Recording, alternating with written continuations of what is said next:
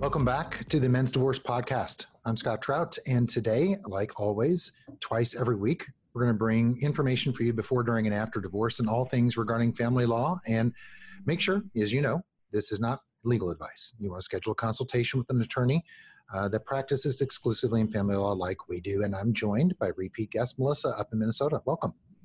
Thanks, Scott. Nice to be back. So we want to talk about something, and as I always mention in my podcast, before, during, and after. That's such a, it rings true, and there's a strategy both as you think about information before, during, and after, and then preparation before, during, and after, and what do you do? And today is no different. We want to talk about controlling your case before, during, and after.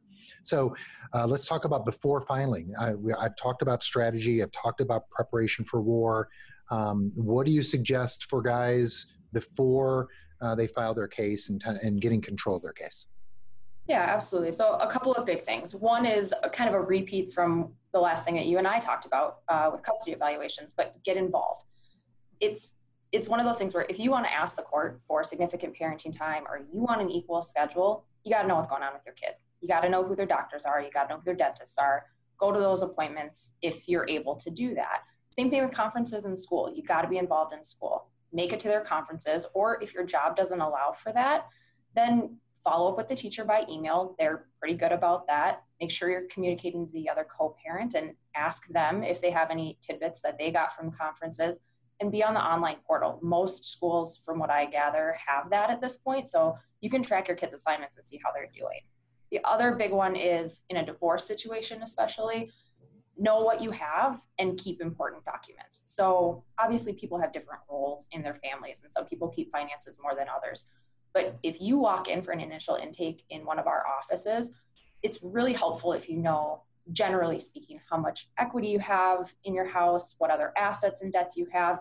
It really helps us to issue spot from the very start of your case so that we can help you and guide you throughout. And especially if you're in a newer or a second marriage situation, get those documents in advance. So at least in Minnesota, we're a separate property state. And so people have non-marital interests, meaning that they may have money that they had prior to the marriage that they get to keep that's not factored into the division of the ultimate assets and debts and property division. So, if you had retirement before you got married, or if you had a house that you bought and sold and it was your premarital property, you got to make sure that you have those documents so you can properly trace your non-marital claim. That's what's important, at least in Minnesota law, in terms of tracing your non-marital claims so that you walk away with potentially more than the other person, depending on what your non-marital value was. So a lot of banks and mortgage companies don't keep those records long-term. So if you don't have them already, go get them so that, 10, 15 years down the road, nobody ever expects to get divorced, but if you do, you got what you need when you need it. The age-old question everyone asks, well, how do I save money? How do I spend less in fees? What's it going to cost? And the tip you just gave about, gathering documents and knowing what you have and being prepared even for that first consult, those are the types of things and the steps that you're going to be taking to save on attorney's fees, because you may come in just ill-prepared, unprepared, whatever it is. And now we're going to have to give you a list, or we're going to have to go subpoena it, which means we spend time, which means you spend money. It's a great tip to save money right there. Yep, absolutely. And that goes through your case as well. If you do the legwork, you're going to save on attorney's fees. If we don't have to follow up with you 12 times for documents, or if we ask for a bank statement and you give us a screenshot, then we'll have to probably follow up and say, hey, the other side's going to ask for a full statement. I need a full statement from you. Yeah. So you'll typically get a list of documents, like you said, from us to say, here's what we need from you in order to set up what the assets and debts look like. So if you can do that legwork, you're absolutely going to save a lot on costs. And also, set yourself up for the best argument you can make for what you should get and have the most accurate picture of that. And you don't want to blow past, as you opened this topic about attending conferences and doctor appointments and parent-teacher, whatever it is, getting to know them.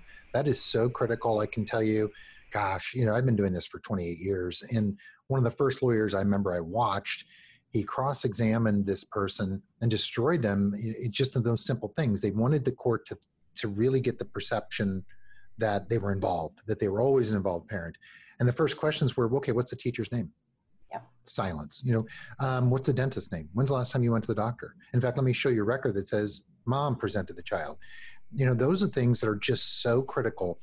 You have to transform your life. I mean, you may have an arrangement at home where your spouse does those things, or maybe you both work and you split duties and things. Now you just have to take on more. It's just a huge, huge tip to not, gloss over as you begin thinking about filing and even through the duration of the case, right?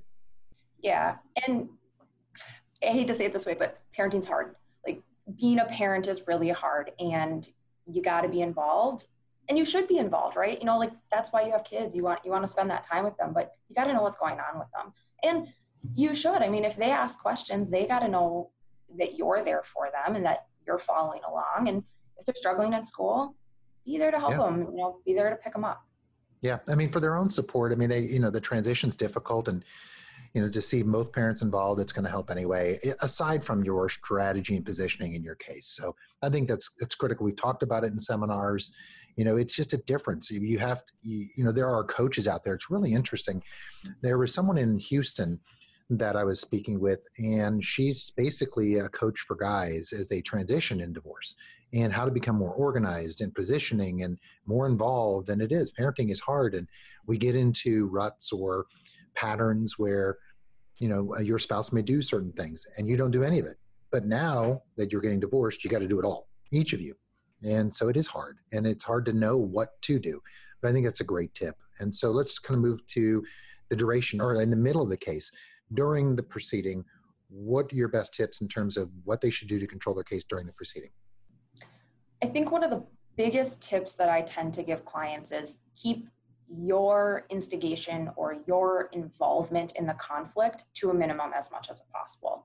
So going through a divorce or a high conflict custody case is incredibly difficult. It's a roller coaster of emotions. It can be so hard to manage, especially, long-term marriages or long-term relationships where the other side knows how to poke you and what gets their buttons as well. So if there's a party doing a whole bunch of ridiculous things like pulling money out of bank accounts or withholding kids for parenting time, it can feel like you need to do the same thing back. It can feel like that, she's doing it, why can't I do it? But the problem is, if you walk into court and say, here are 3 awful things that this person did, but after that you did this 4th thing that was just as bad as any one of the 3, then to a judge it can look like you're both creating issues. It's just like that sibling issue of, the younger one pokes the older one, and then it's the older one that always gets in trouble.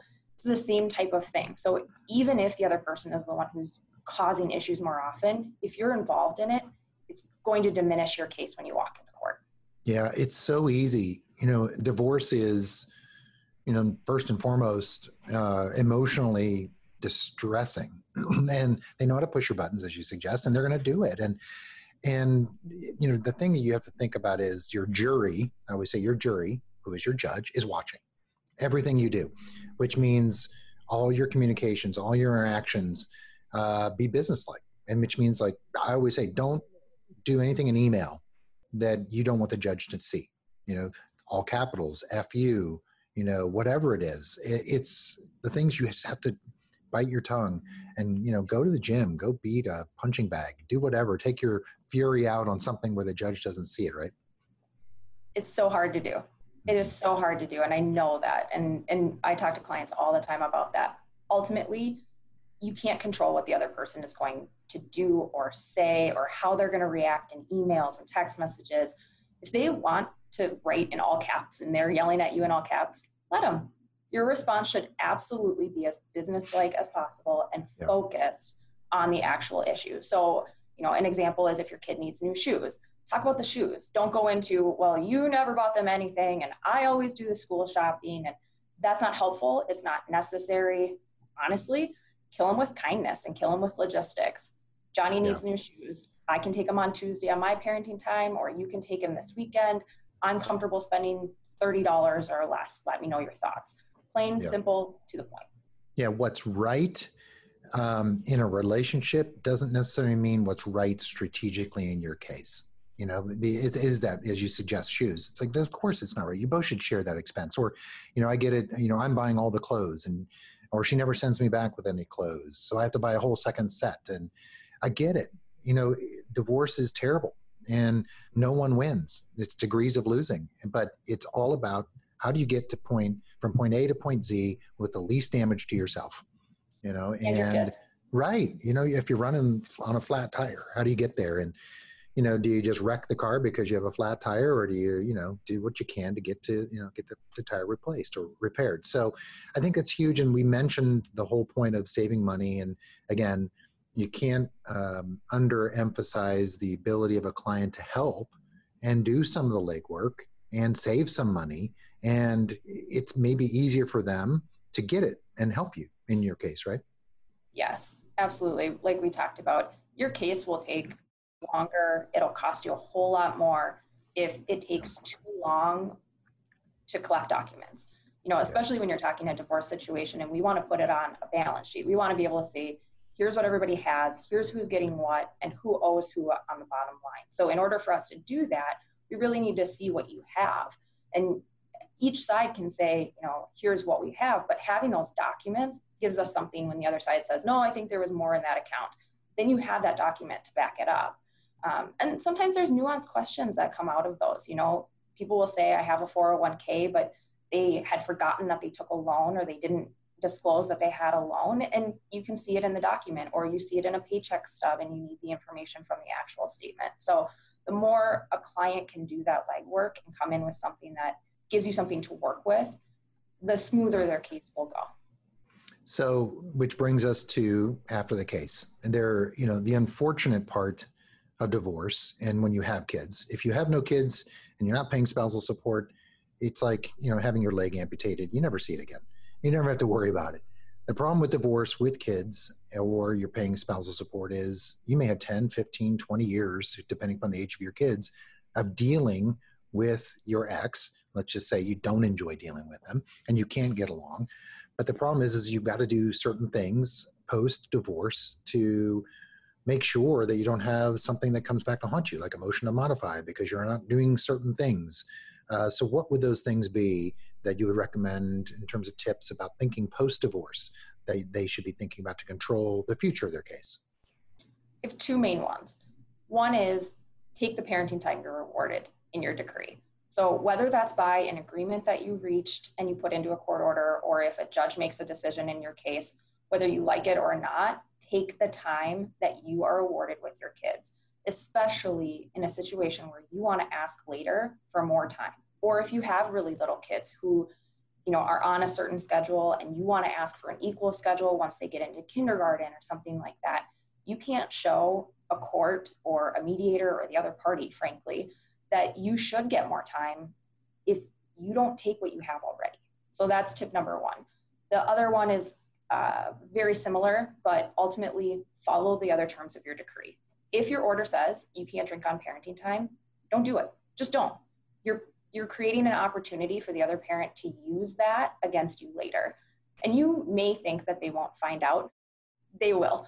Kids are not the greatest reporters, but they are absolutely reporters nonetheless. So don't set yourself up for that. And on the financial side, with spousal maintenance type of cases and child support, frankly, pay your obligations. And that's hard. I mean, I get when we calculate these, you see it on paper and you're like, I don't make that much, but do everything you can to pay the obligations that you're supposed to, sometimes whether you agree with it or not, because ultimately you're setting yourself up for something in the future where you could have garnished wages. You could, in Minnesota, they can go after your driver's license. That may be changing, but those types of things can happen down the road, or they can garnish your retirement down the road. I've had that happen if you don't pay your obligations. Yeah. I mean, I know that anger when you're done spills over, I'll get back at them and I'm not going to do this or I'll do that. And ultimately it's just going to hurt you in the future.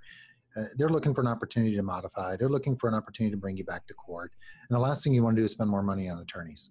I mean, frankly, you just want to be done. And so I get it. And it's great advice. So good stuff today, as usual. Appreciate it. When we think about before, during, and after it simply doesn't end when it's all over. And you certainly have a lot of work to do before it starts. So great tips, Melissa. Appreciate it. Thanks for having me again. Well, continue to tune in. And if you haven't subscribed yet, go to Apple iTunes. You can subscribe and you'll be notified when a new podcast drops. Next week, we'll be addressing the questions that went unanswered at our last virtual town hall. And if you don't know what I'm talking about, check out the town hall at CordellCordell.com. Every month, you can log on, and ask questions live of a panel of Cordell and Cordell attorneys for about an hour and get answers right then and right there. And the registration is free, but you have to register. So coming up in September, we'll be doing another virtual town hall for about an hour on topics for guys before, during, and after divorce. So until then, have a great week.